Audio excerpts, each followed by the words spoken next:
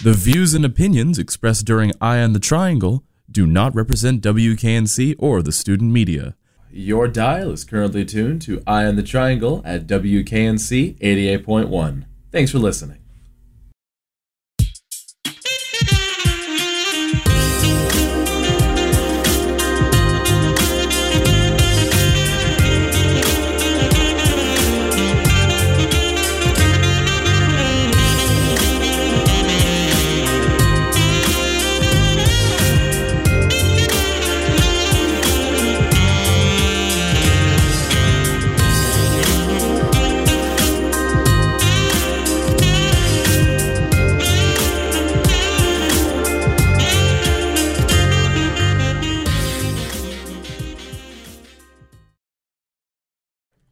Good afternoon, Raleigh, and welcome to this week's Eye on the Triangle, a student-run, student-scripted, and student-produced news show on 88.1 WKNC HD1 Raleigh. I'm Aaron Kling. This week in Eye on the Triangle, we'll be speaking with Alexis Rohn, the creator of Truth Meets Story, a storytelling workshop devoted to allowing individuals to express feelings of guilt and shame, recontextualizing their circumstances as a story to share with others. It's Eye on the Triangle, folks. Let's get right to it.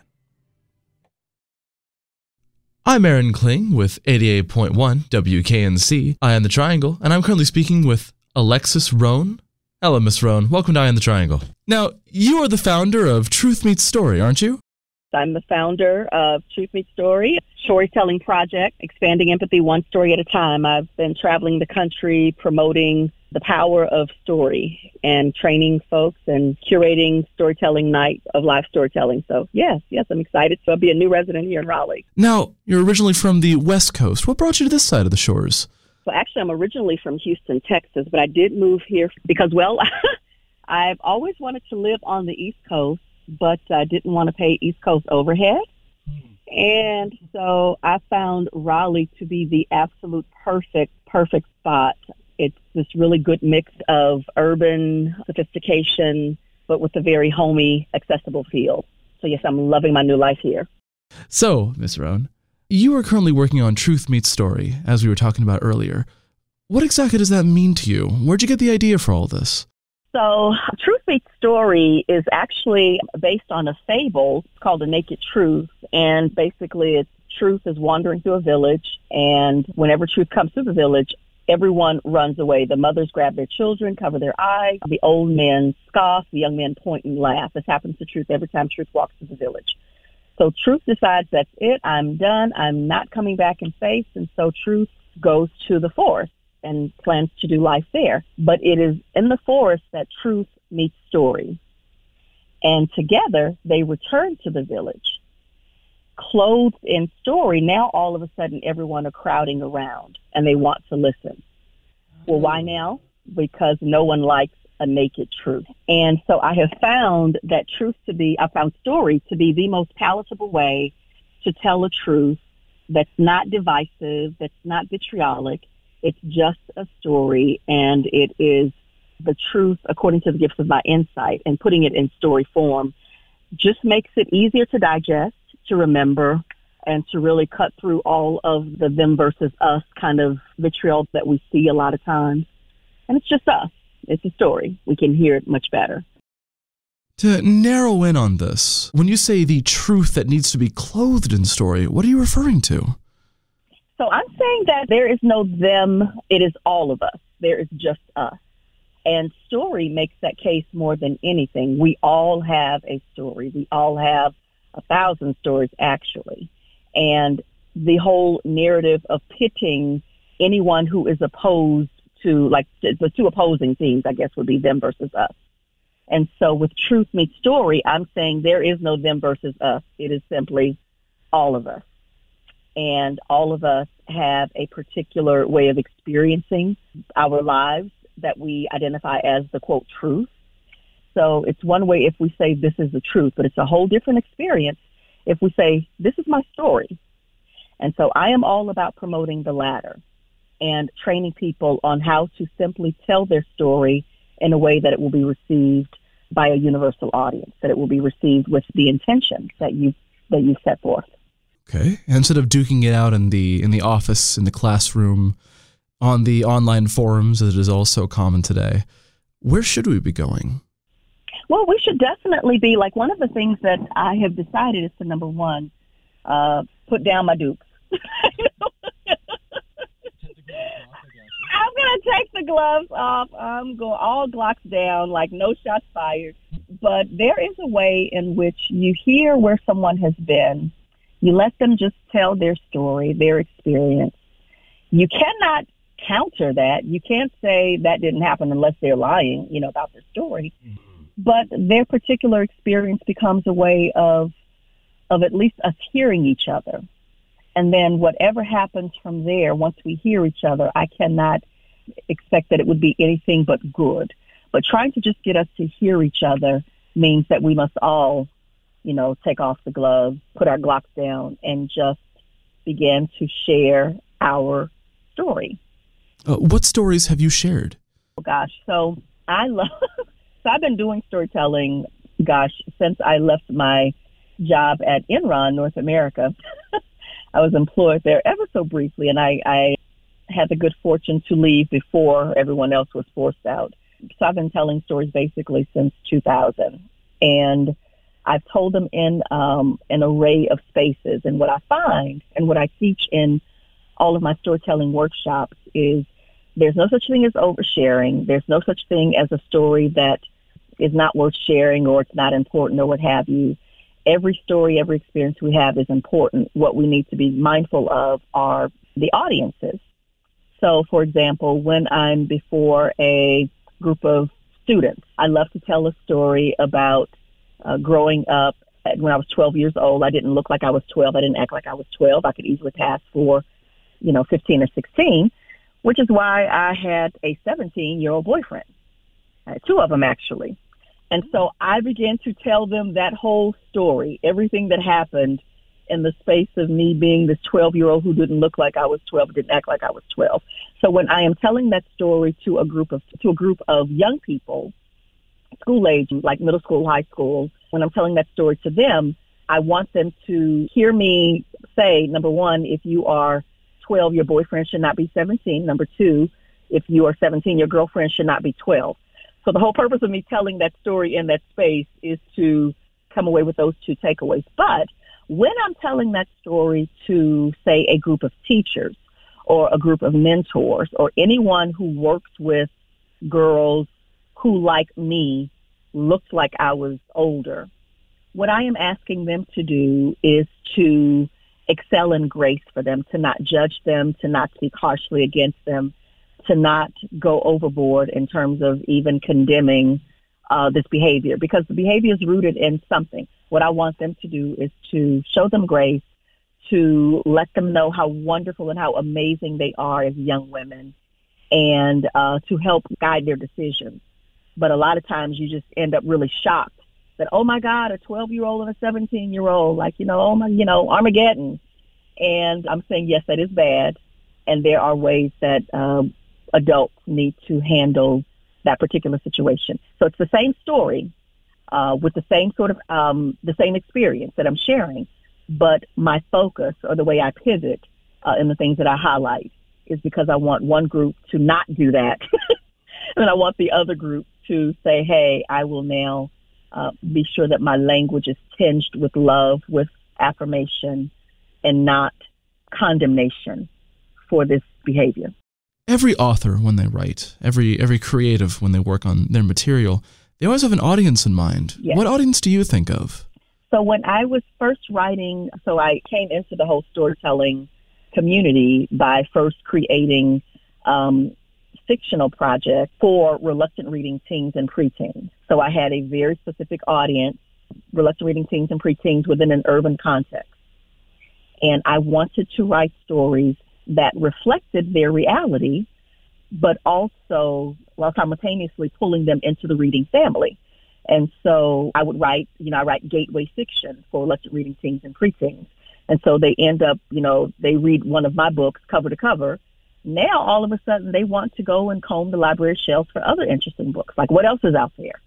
And before you know it, I have now brought them into the reading family where they can no longer say, oh, I hate reading or books are boring. That is not the case.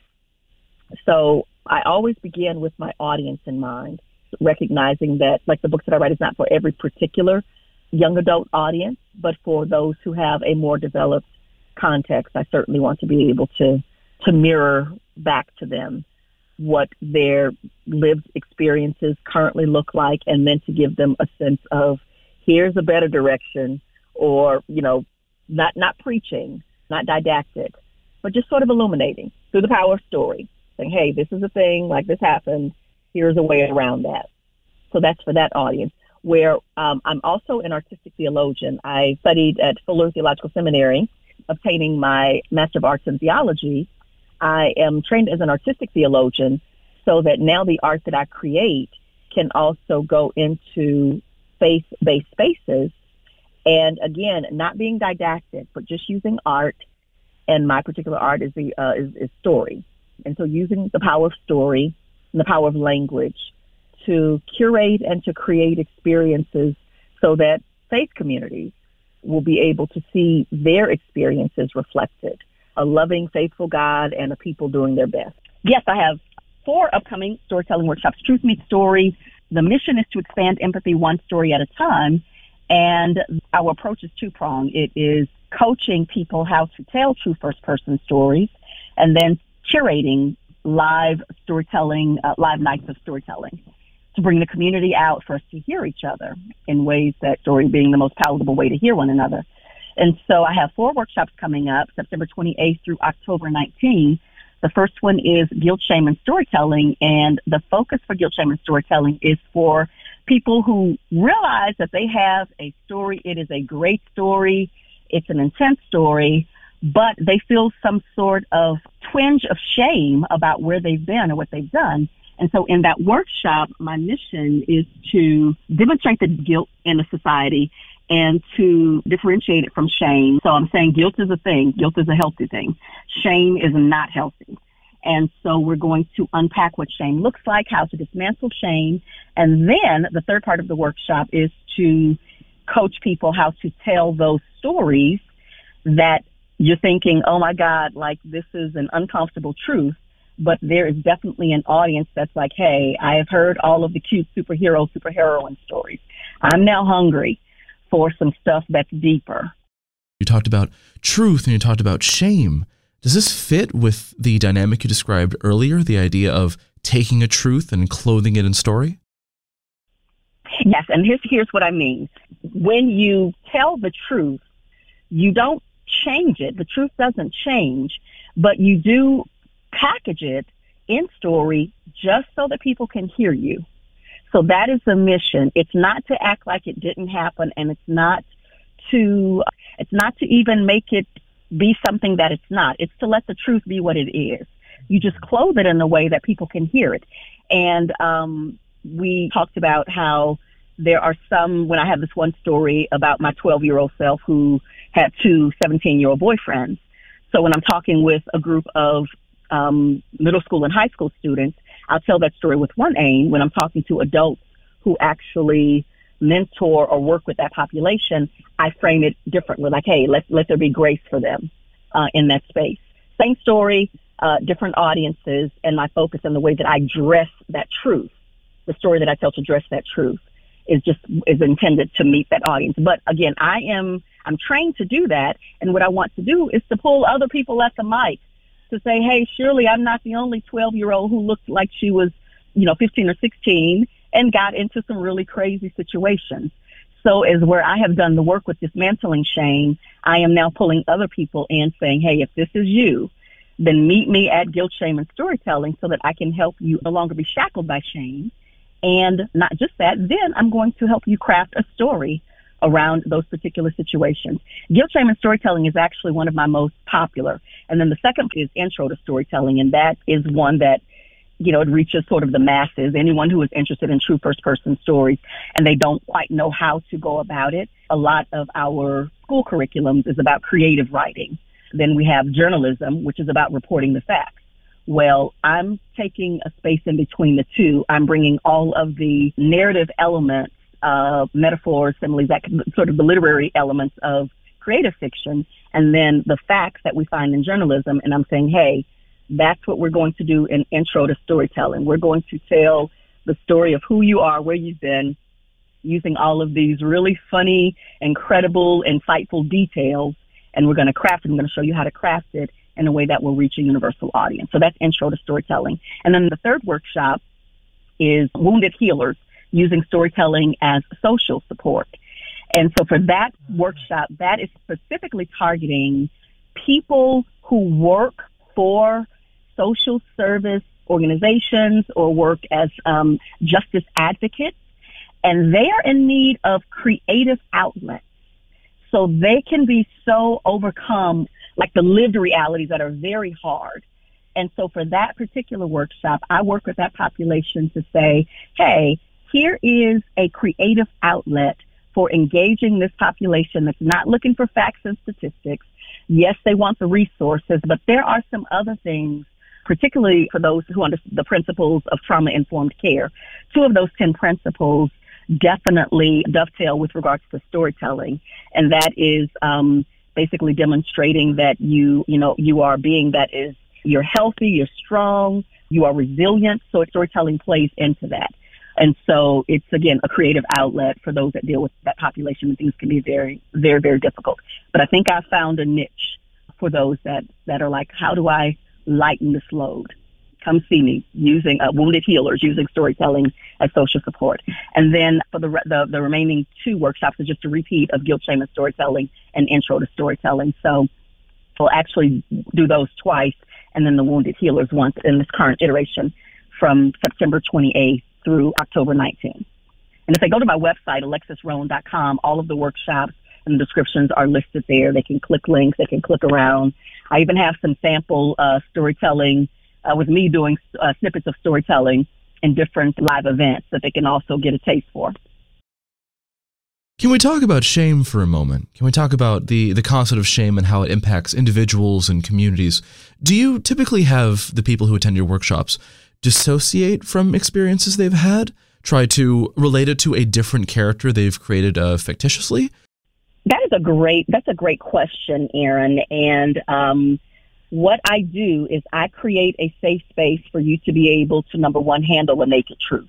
And then we spend time dismantling the shame associated with your truth. And then I'm helping you to, at the end, dress that truth in a story. So no, I don't promote disassociating. And I am trained as a minister. And again, artistic theologian. I have a Master of Arts in Theology. And one of the pivotal courses that I took, where the whole workshop, Guilt, Shame, and Storytelling, is rooted, the guilt, shame part of it, is rooted in a workshop I took in seminary called, the class was called The Theological and Clinical Exploration of Guilt and Shame. And in that class, I found it to be so powerful because it helped me to see the universal experience of all of us violating, established norms, like doing things that are in violence. So that's guilt.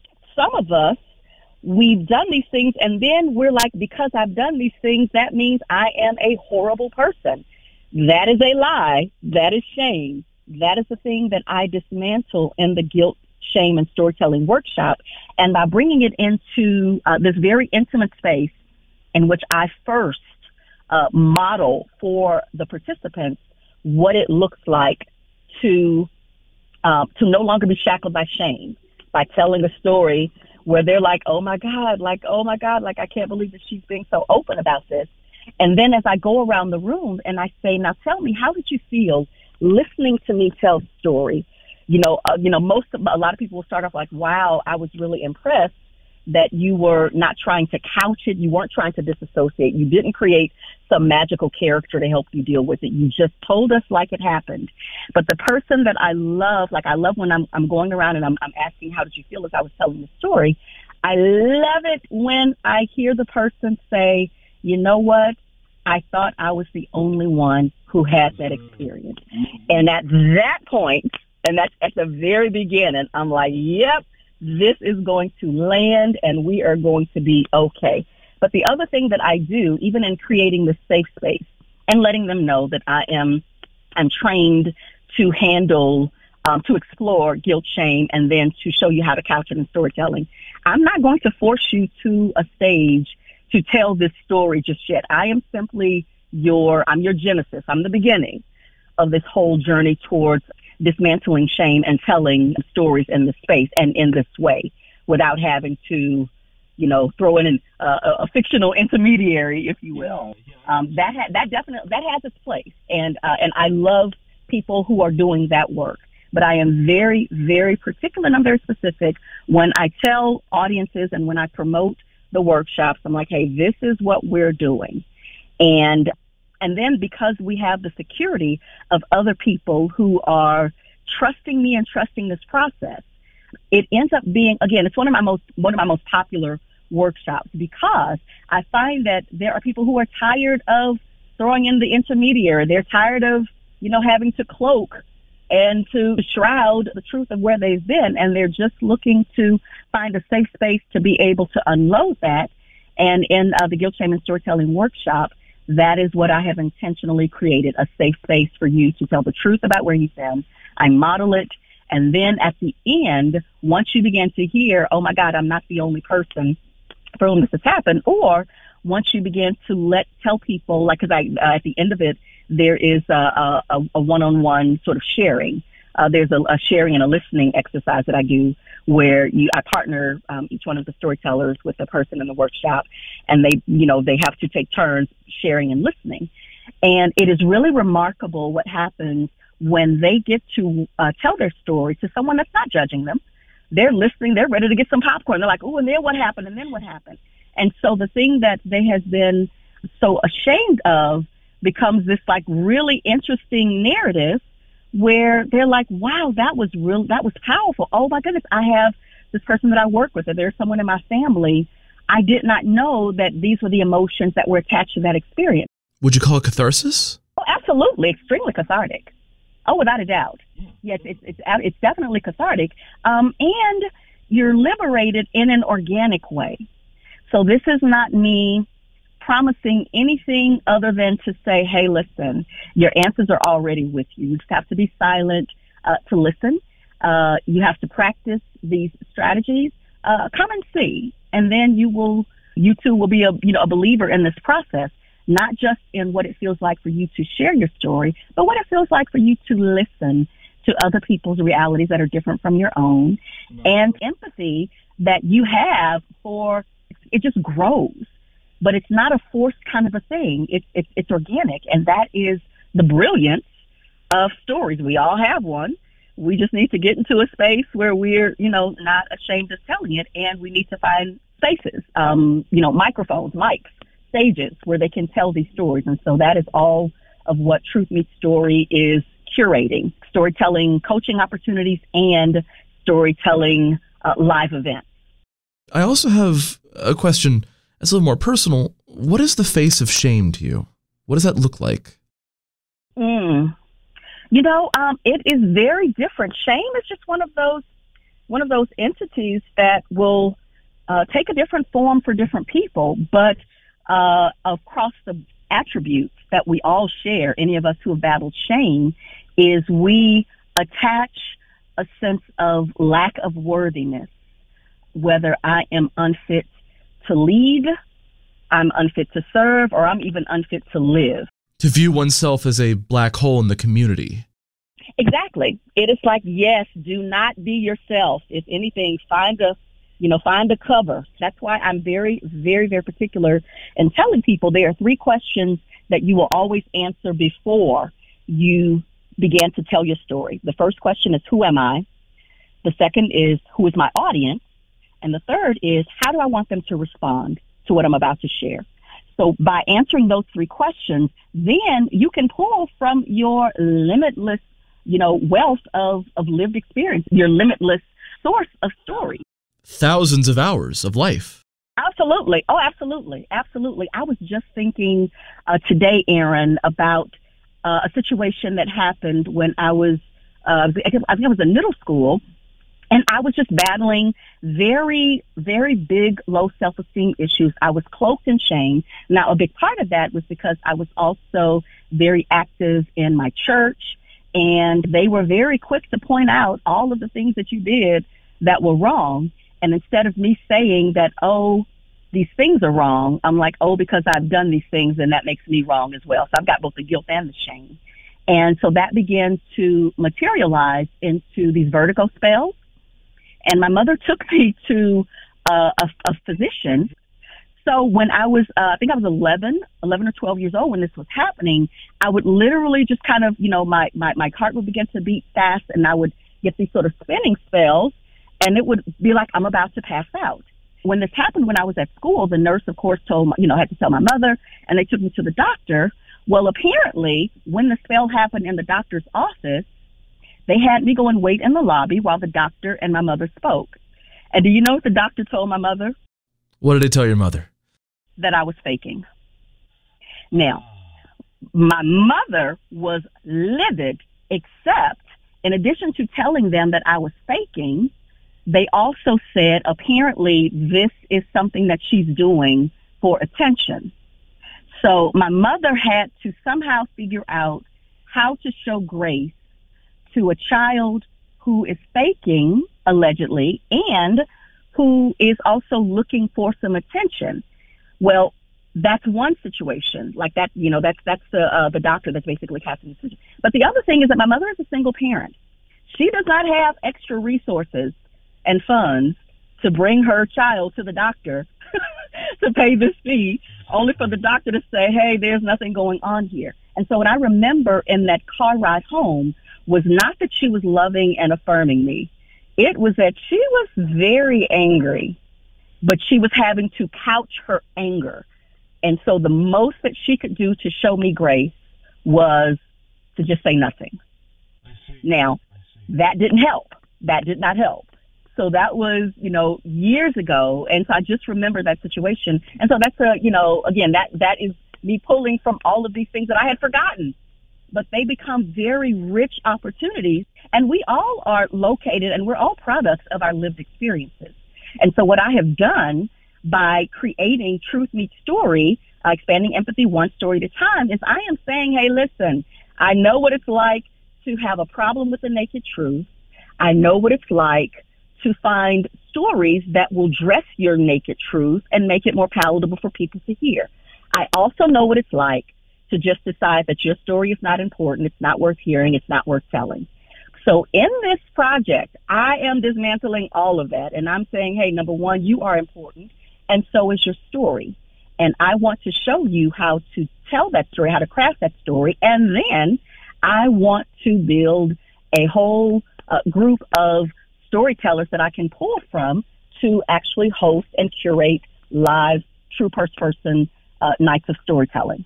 So that's the next phase in this whole process. Right now, I'm training the storytellers. And now I'm looking to make the broader community aware of what is available and additional resources available. And I got to tell you, Raleigh is an amazing community. I am so in love with this city. Every morning when I do my sunrise hike, I'm like, oh, I cannot believe I am blessed to be here in this space at this time. And I also recognize that there are storytellers that were already in place long before I got here, and they're doing an amazing work. I am simply focused specifically on this niche for, I'm saying stories aren't just for children. Children aren't the only people with story time. There is now a such thing as adult story time, and it doesn't have to look like what your children go through. I think that need to communicate, that need to share, never really leaves us, no matter how old we get. It does not. It does not. And what I'm careful to do, Aaron, is to recognize that there are some people who are very comfortable with the mic, and then there are some who have such a low self-value that they're like, nobody wants to hear from me. My story is not that important. And it is that person that I actively work to say, not only are you important, but so is your story. And just FYI, your story does not belong to you. It belongs to all of us. You have the story or the tools or the experiences that are going to help all of us make sense of where we are and where we need to go. So I am very, very particular about creating spaces for everyone to have time at the mic, not just those who are comfortable with their stories and love to be on the mic, because, there's that group. So I'm not looking for, exclusively for that group, although, I love to hear their stories as well. But I am saying, hey, listen, everyone has a story to tell. I want to show you how to tell that. I want to show you why your story is important. And then I'm going to put you on the mic. Of course, that's the next step. It's you understand what happened, you experience what happened, and then you express what happened. One final question for Eye in the Triangle, and I know you already have a lot of these stories posted on your website, which people can go to, but could you share some of those stories here on air? Now, I have a bachelor's of journalism degree with an emphasis in public relations from the University of Texas. And when I graduated in 1992, there was, not a lot of professional opportunities, in PR, and certainly nothing that was going to sustain me. I'd have to be willing to be hungry for a bit.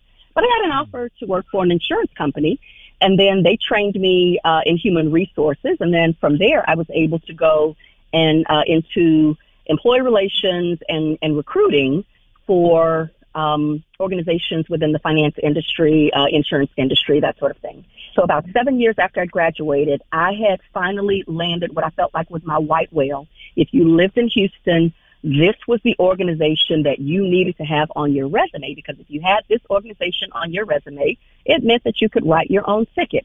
So on January 5th, 2000, I finally got that opportunity, and I walked into the hallowed halls of Enron North America. Now, what was interesting about Enron is that they had so much money, allegedly, that they never did anything small. Everything was extra. My new employee orientation was at a 5-star resort around the corner from our corporate headquarters. And, it is incredible where those funds wind up, isn't it?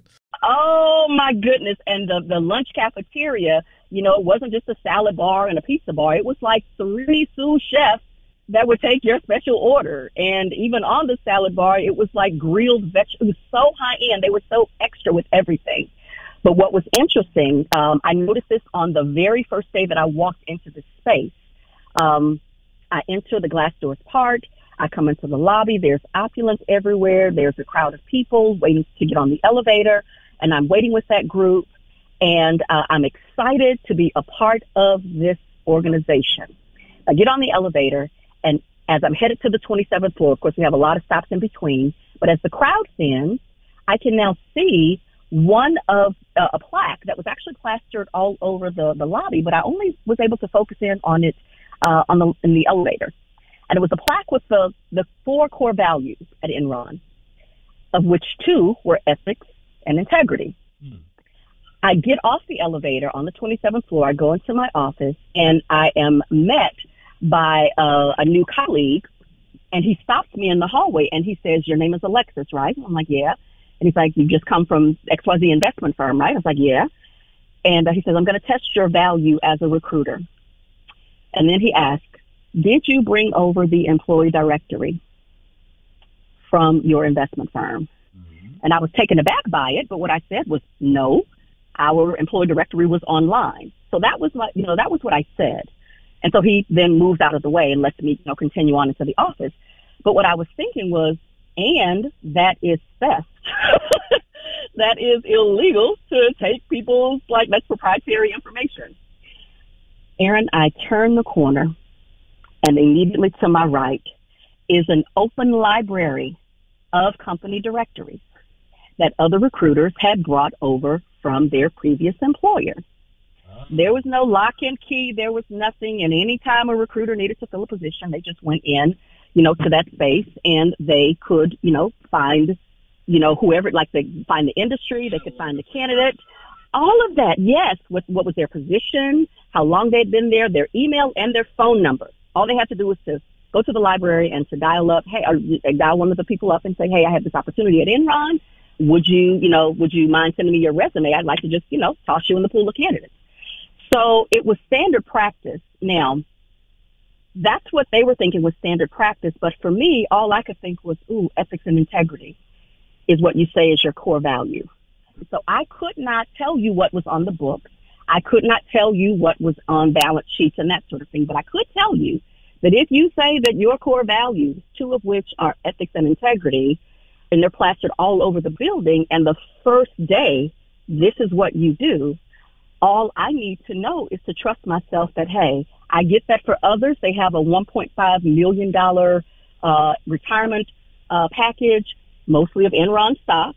Mm-hmm. And they're like, I'm going to ride this golden goose until I retire in a year or two. And unfortunately, Aaron, not only could they not get to that year or two, when they left, they lost everything. And they were given a $4,000 check and 30 minutes to clear out their desk. So although I was not a part of that group, I left ahead of them. I was grateful that my Constitution says ethics and integrity, they're more than 15 letters on a plaque. Thank you so much for coming in. This has been a wonderful interview. Thank you, Aaron. I appreciate the opportunity. That was Alexis Roan. You can always take a look at her website, and would you mind name dropping that one more time? Yes, it's Alexis Roan, ALEXUS, Roan, RHON as in Nancy, .com, alexisroan.com. I'm Aaron Kling with WKNC 88.1 Eye on the Triangle, and I'm signing off. That's all for tonight's show, everyone. Remember to find that someone to talk to about your experiences can really benefit your mental health. Someone somewhere out there is willing to offer you a helping hand. You just got to find them. Thank you here to our live audience who has tuned in to hear our sets. It means a lot to us all here, and we're always happy to hear from you as well. That's right. If you have any burning questions or powerful opinions, hit us up at publicaffairs@wknc.org. We are also accepting applicants if you'd like to become the Eye of the Triangle team. And be sure to check out our blog at wknc-eot.tumblr.com. Our intro music for today's show was Safe Sax by Texas Radio Fish. Copyright 2019, licensed under Creative Commons Attribution Non-Commercial 3.0 license. Stay tuned for your usual program of amazing indie music, and we'll see you all again next time. Take care now.